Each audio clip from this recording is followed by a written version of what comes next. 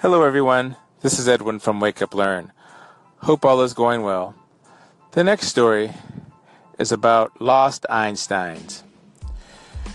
It's about a study that the Smithsonian did that showed that students and people that are exposed to inventors are more likely to invent,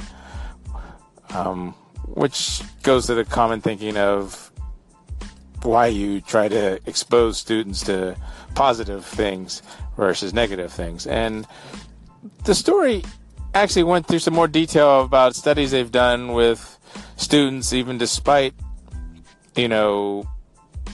economic differences, or students with economic differences with the same IQs are less likely because they have less exposure.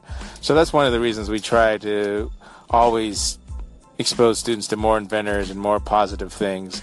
They've even, started doing programs and continue to do programs. And, Smithsonian has a, National Air and Space Museum that showcases different inventors around the country and throughout history of amazing things that they've done. So that's why we always try to, keep positive exposure and share stories. And I encourage everyone to share their story and share stories with us, and we'll share them too.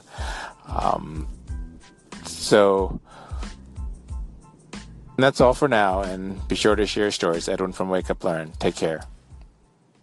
Hello everyone, it's Edwin from Wake Up Learn. Hope all is going well.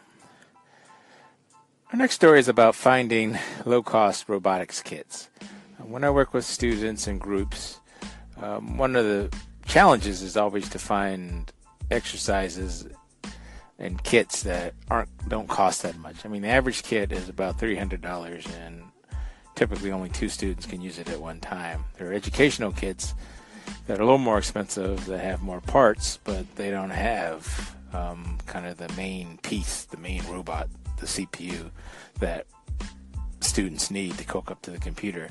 And so if you have a $300 kit and you have an average class size of 10 to 15 students, that's, now you're into thousands of dollars just to have a kit.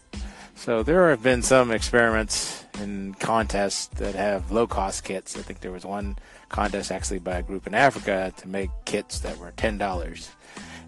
And that was pretty successful a few years ago, and I don't know if it really caught on yet. I still see the kits in some of the readily available, $10 and $20 to have an individual kit. So now you can equip your whole classroom for, say, $150, which is actually pretty reasonable. There are also some instructables on how to make things yourself and how the kids can make things.